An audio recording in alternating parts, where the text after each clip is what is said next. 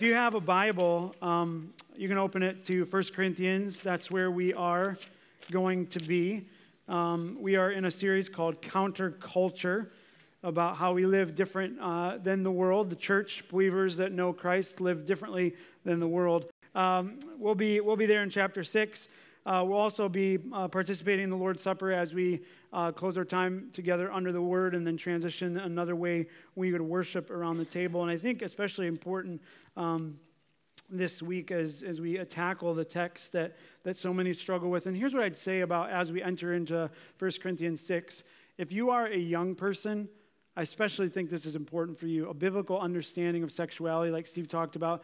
And I would say if you're a young person ages 1 to 99, all right, you should really pay attention because this is a way that many are falling in our culture and many probably in this room struggle with, but we're really good at putting facades on.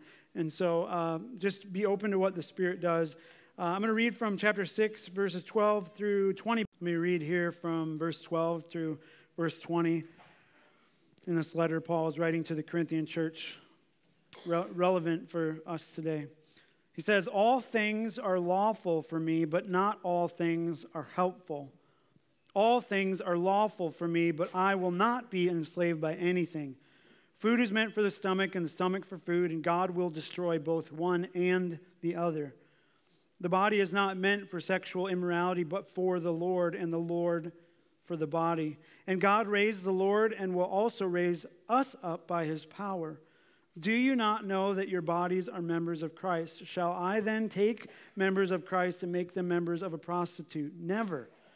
Or do you not know that he who is joined to a prostitute becomes one body with her? For as it is written, the two will become one flesh. But he who is joined to the Lord becomes one spirit with him. Flee from sexual immorality. Every other sin a person commits is outside the body, but the sexually immoral person sins against his own body.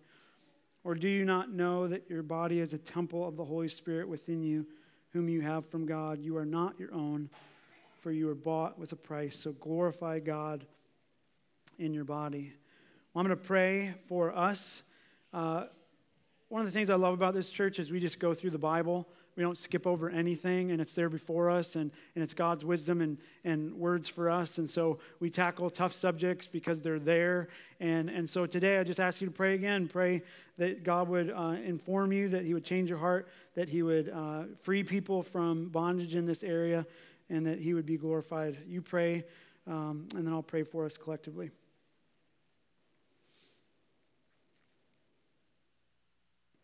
Father in heaven, we do praise you for your word, its truth, its power. It's more than just ink on a page. It's your very voice and heart speaking to us truth. That's such a hard thing in our culture these days to even wrap our minds around. There's so much falsehood. Father, we need truth. We need people that hear absolute truth and righteousness. And Father, I pray that we would hear that it would sink into our hearts. Help us, Lord, as we are feeble and frail. You know our frame. Psalm 103 says we're dust. We mess up. We trip over ourselves. We need Jesus. And so tune our hearts to him. Father, thank you for his gift of salvation, his perfect life, his death for us so that we might have life. We pray these things in his name, and all God's people said. I want to begin with a story, and I'll read this as a popular pastor writes this reflection. I think it's helpful as we enter into this particular text. This is what he says. He says, "Friday morning, I looked out of the bedroom window as I was buttoning my shirt and saw a parable of a modern American life. A middle-aged man in a three-piece green suit was walking westward toward our house on the north side of 18th Street. He had something yellow in his right hand. Perhaps a banana peel or a potato chip bag, I couldn't tell. As he walked along, he looked left across the street. Then he turned and looked behind him. And then he tossed the yellow thing over the fence by the freeway. In that little episode, there are at least two marks of secular American life. One of them is practical atheism, and the other is physical hedonism or pleasure. Practical atheism, the freeway fence was on his right, concealing the bushes. He could see to the front as he walked. The ground was underneath, and he covered himself to the left and behind with a glance. Why didn't he look up? Because at that moment, he was a practical atheist. There might have been someone to the left or behind that mattered, but there was no one in heaven that mattered. American life is by and large atheistic when it comes to bananas and potato chips. What people say is not what they show in their practical atheism. It is whether they look up when they are alone. The second thing is physical pleasure or hedonism. The other mark of American life I saw in this, why did this fellow want to throw the yellow thing away? Or why did this fellow want to throw, that's what I read it right, yellow thing away instead of carrying it to a can? Because it was inconvenient to carry. It was annoying, unpleasant. But why did he look over his shoulder before he tossed it? Because his conscience told him it was an action that is not good and that people would disapprove. So a minor skirmish went on in his soul. It lasted about 5 seconds. Shall I opt for the pleasure of not carrying this thing, or shall I opt for the pleasure of a clear conscience? Clearly wasn't not much of a battle. The physical pleasure won out, and that is another mark of our culture. Physical hedonism, if it feels good to your body, why deny yourself? The curse of our culture is that physical pleasures are desired more strongly than spiritual rightness or joy. And of course, the two things go together, practical atheism and physical hedonism. Once God is out of the picture, then my conscience has no ultimate significance as a part of God's image. And so let us eat, drink, and litter the freeway, for tomorrow we die. And that's it. If you can just keep God out of the bananas and potato chips of your life, then you can proceed with your indulgences. I read that and I thought, wow, that is how we operate at times. We have this struggle of will, and we say, I want to do what I want to do, and culture around us trains us to think that way, and fail often to look up and see, what does God say, or what does God view, or what does God think of what I'm doing or what I'm about to do? And I think all of us can relate to this particular scenario.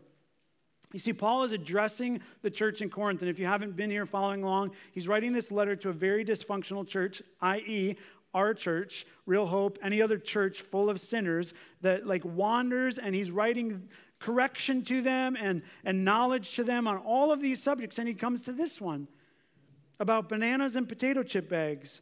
And so it's very relevant for us, too, in a culture that is largely modeled or infused, rather, with sexual perversion. And he continues on with his rebuke in this letter of their lax Christian behavior, the way they view this, think about it, talk about it with their friends. And he reminds them, which we reminded last week, of their standing in Christ. As a believer of Jesus, here is who you are. And he closes the section much in the same way, that we were bought by the blood of Christ, that Christ came and died for sin, and that he redeemed our lives. Therefore, we should glorify God. We are not our own. We are bought with a price. Glorify God with your bodies. He's saying, this is what Jesus has done for you. Don't treat it lightly. There was a cost, and a high one, for purchasing our redemption. So Paul is addressing, check this out, if this is you, which often it's me, the lazy, ungrateful, irreverent attitude of Corinthian believers, particularly when it comes to sex and physical pleasure. And he does so by introducing this popular phrase at the time, all things are lawful for me. That's where he starts in this first section of the passage. All things are lawful. Now, why does he do this? It sounds like this would be a typical cultural way to read your Bible. People sit down, all things are lawful for me. Okie dokie. All right? That's what most people would want to do. But Paul does this strategically. Freedom in Christ was always a mantra for Paul. A couple verses on the screen from Galatians here, 5:1 and then 5:13. For freedom Christ has set us free. He wanted people to know that. Stand firm, therefore, and do not submit again to a yoke of slavery. He was saying that Christ redeemed us. We live in grace. We're free. We couldn't keep the law. And in verse 13, he later writes, for you were called to freedom. Only do not use your freedom as an opportunity for the flesh, but through love serve one another. Paul is a grace guy, as he should be. We couldn't earn salvation, and so he writes, you're free. You don't live under the law anymore. You live in grace. And he preached this often as a former Jew that lived under the law. And we know we can't keep it. Christ came and kept the law for us. We live under grace now. We have freedom. We have no longer this need or attitude to be enslaved by chains that we couldn't break on our own. That's a works-based mentality. Ephesians 2:8-9, it'll be up there, you know it well. For it's by grace that you have been saved through faith, and this is not your own doing, it is the gift of God. Next verse there, not a result of works so that no one may boast. Paul was all about grace. We read in Romans 4 at the end last week, we're counted righteous because of Jesus, justified before God. And we must know this. Pay attention to this. It'll be on the screen. A Christian, true, repentant, and born-again follower of Jesus Christ, that's what a Christian really is, can commit no sin that is not already covered by God's grace. So if you're here today and you think that you could commit a sin that removes, if you know Christ already, that takes away the grace of God, you're wrong. There is no sin that you could commit that could move you outside of the grace of God if you are truly bought with his blood and saved and redeemed. That is something a lot of people struggle with. I meet with people all the time. I've done too much, and they work their whole life tipping the scales of good works, trying to pay God back. Simply cannot be done. There is no sin a true follower of Jesus can commit that is not already covered by God's grace. Do you get that? If you have placed your faith in Christ Jesus for forgiveness of your sins, not the world's, anyone else's, your sins, and have the Holy Spirit dwelling in you, you are free. Christ has taken the chains off and set you free. You live in grace. Breathe. Yeah? That's the truth of the gospel, and it's extremely important because all that Paul writes following that, having to know that, hinges on our understanding that you have been saved by Christ. There's simply nothing you could do to earn your salvation, nothing you could do to lose it.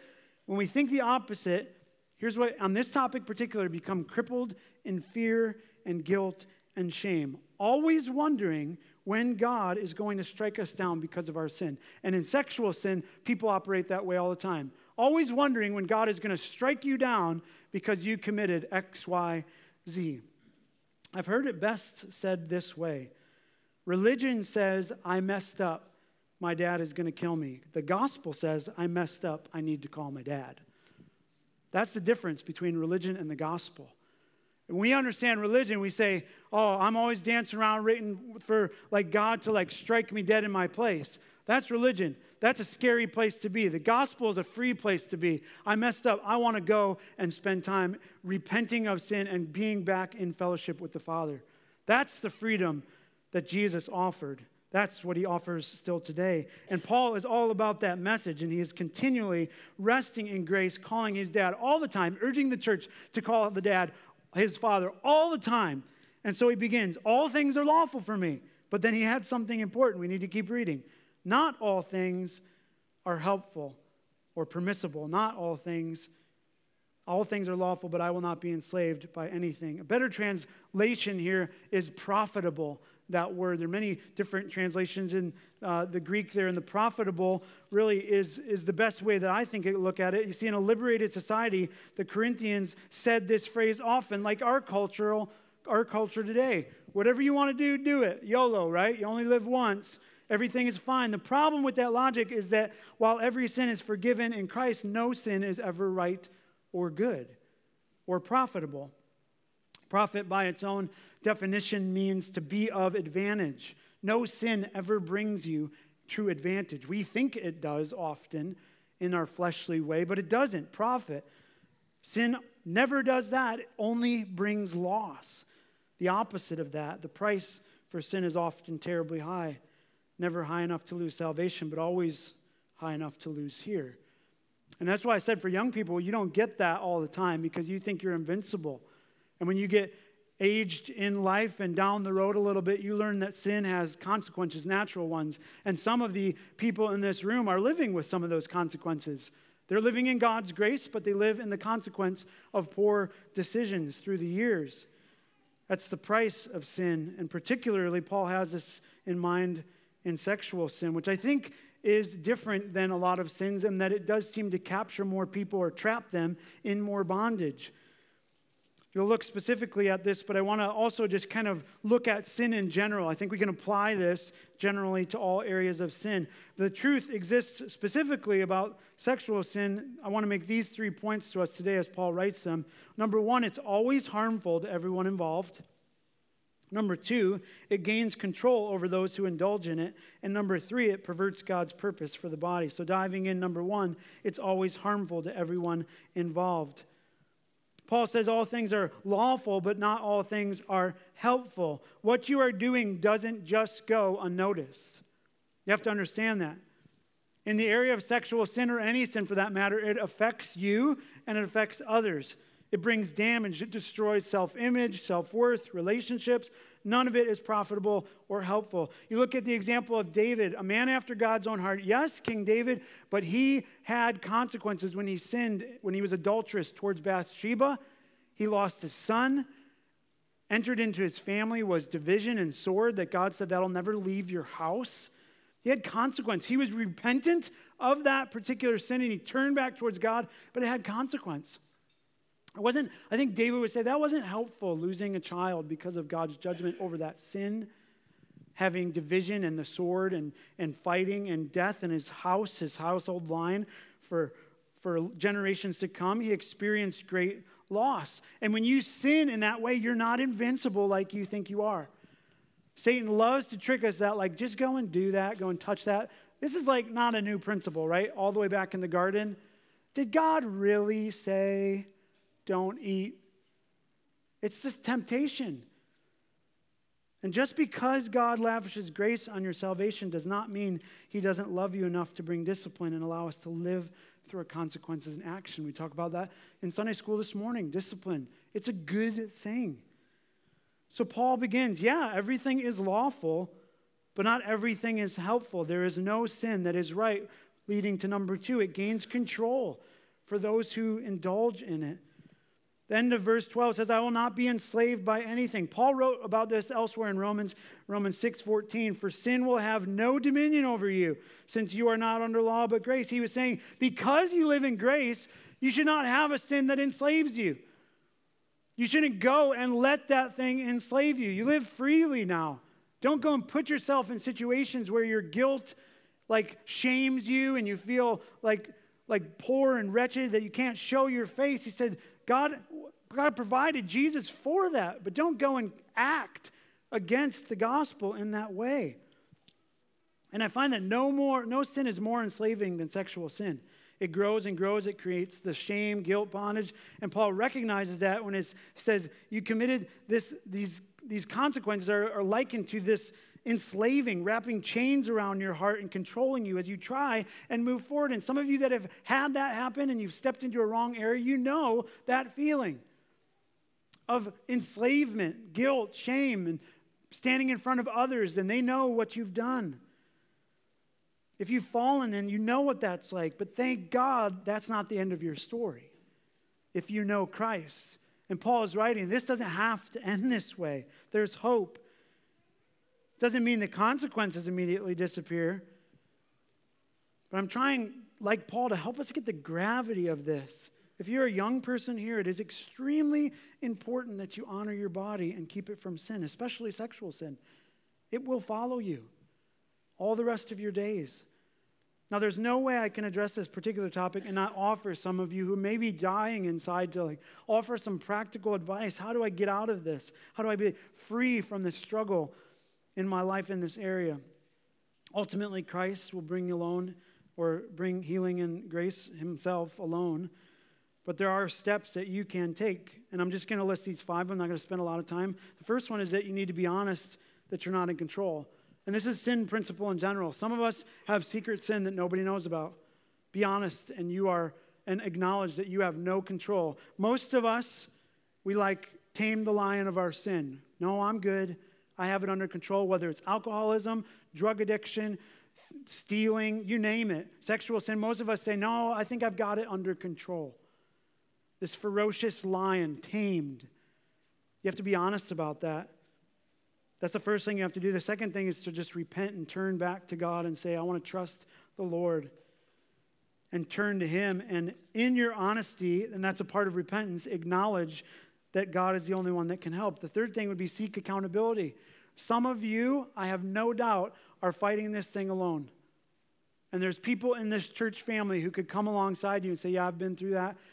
I'll help you lift your head in that. I'll help be an accountability person if that's a struggle and you need that. That's the gracious beauty of a gospel community. The fourth thing is that you need to discipline yourself. And I think the greatest example in the scriptures was Joseph when he ran. Potiphar's wife, that whole mess, that whole setup, and she was trying to tempt him, lure him into sin. Didn't work out by God's sovereignty. It worked out great, but like he ran from that. But that's what we ought to do, right? Run when that temptation comes. So many of us are fine to like control it and just like not, I always, blows my mind, and I'm just going to say this, and you be offended by it if you want. Like, I don't really care much about that when the Spirit's leading words. But like, it blows my mind when people are ex-alcoholics and friends of theirs take them to a bar or have that in their home. I'll never get that. Like, why put that before them in temptation? And some people in the church do that. Invite people over that struggle in different ways, and then there it is. Like, don't do that. That's not helpful, all right? Think about that. We need to flee from that stuff. And then the fifth thing would be to reconcile to others you brought harm to.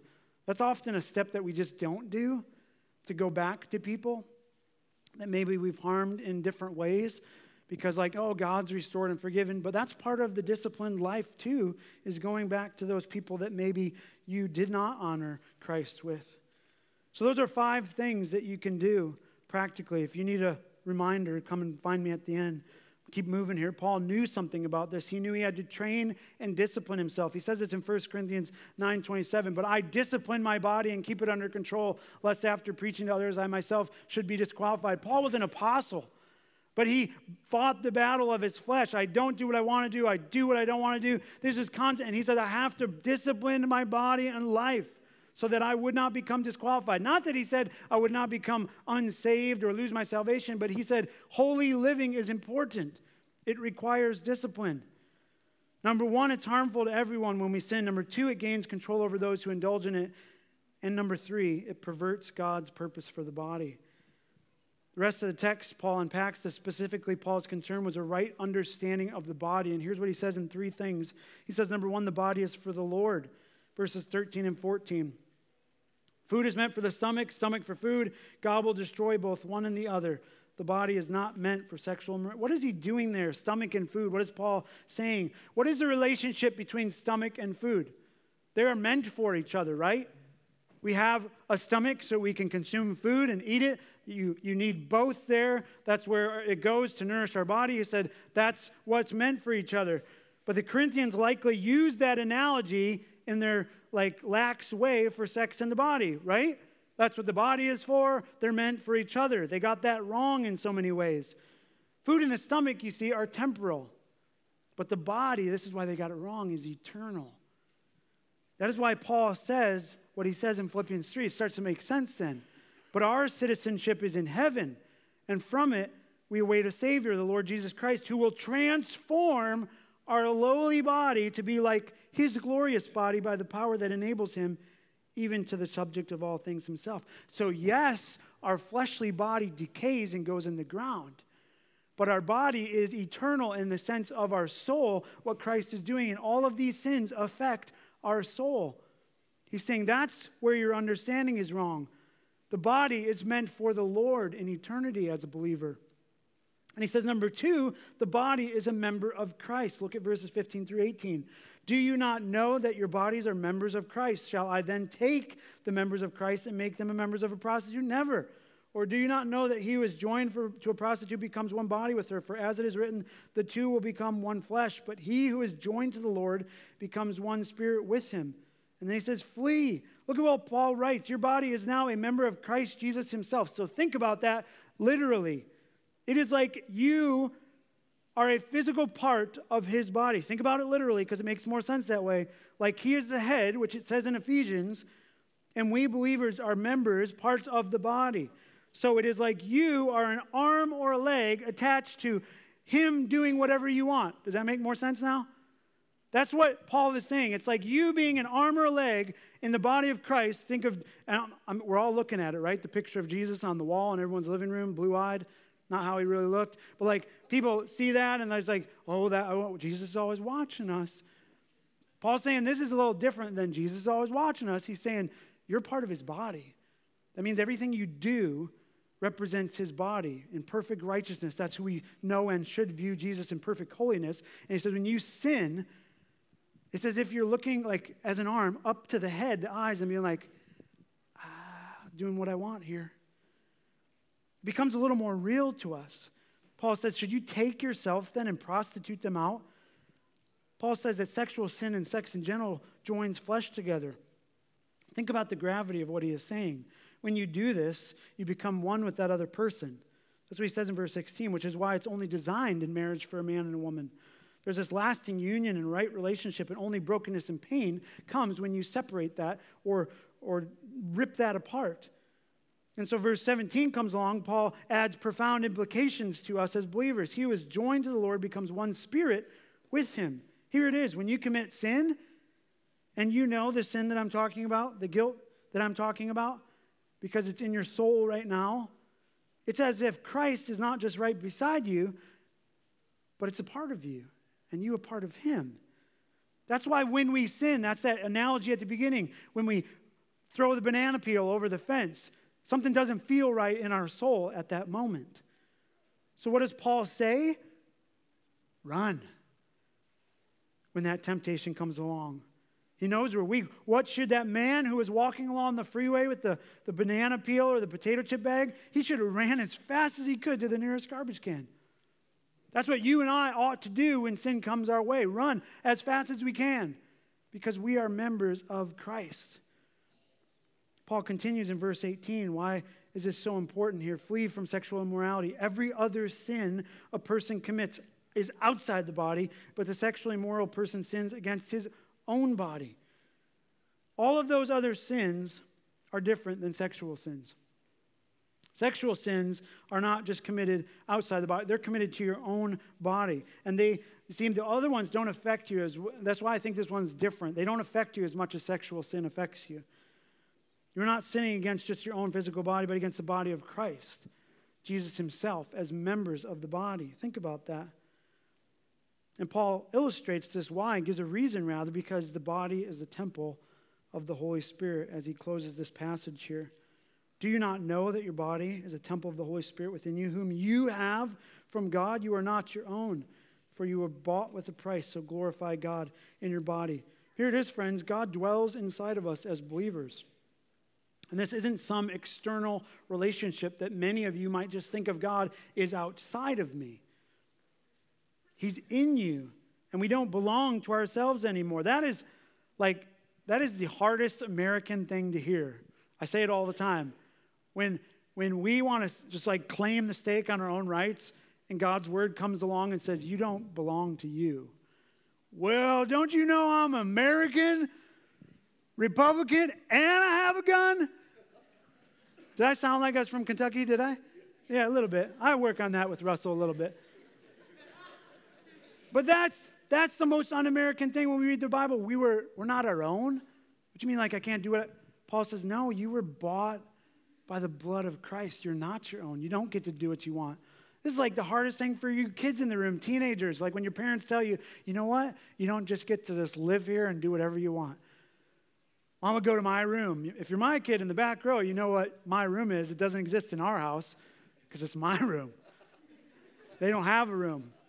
And I don't even make them pay rent. Yeah, wow. That's a surprise too. And that is the battle in our soul. That's the tug of war in our soul that happens so often between practical atheism, which is worship, and practical atheism and worship, and between our own pleasure and the Lord's will. That's the tug of war that happens when we sin. And we need to recognize we were bought at a price because of Jesus Christ living perfectly and dying a sinner's death on the cross for us so we could live. That's the gift of grace. And that's his offer. That's where we always want to close our time together. That's his offer of the gospel for anyone who has committed any sin, sexual or otherwise. We're invited by faith to the foot of the cross to take hold of the gift. Accepted and restored and renewed. That's grace. So whatever your story is, if this struck a nerve because you relate to it, whatever your shame or guilt is, God will and can forgive in Christ, and you need only to trust him. That's the beauty of it. Paul says, glorify God in your body. Listen to this. There are only two commands. If you go through this text, there are only two commands two things which we ought to obey in response to what Paul writes. The one is flee from sexual immorality. Run, right? He said run from it. That's one command that we can say tangibly, how will I obey this in the scripture? He says run. And some of you, I've seen you run, you're slow. But he says in this, run fast. As fast as you can go, run fast. And the second thing is glorify God in your body.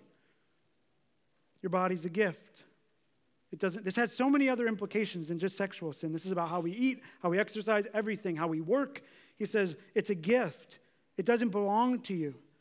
Despite what culture says, glorify God in it. The next time you find yourself tempted to pursue your own pleasure, your own selfish flesh, and I'm guessing that you will look to the left and behind you, but what will determine whether you win or lose the battle from moment to moment is if you look up when you are alone.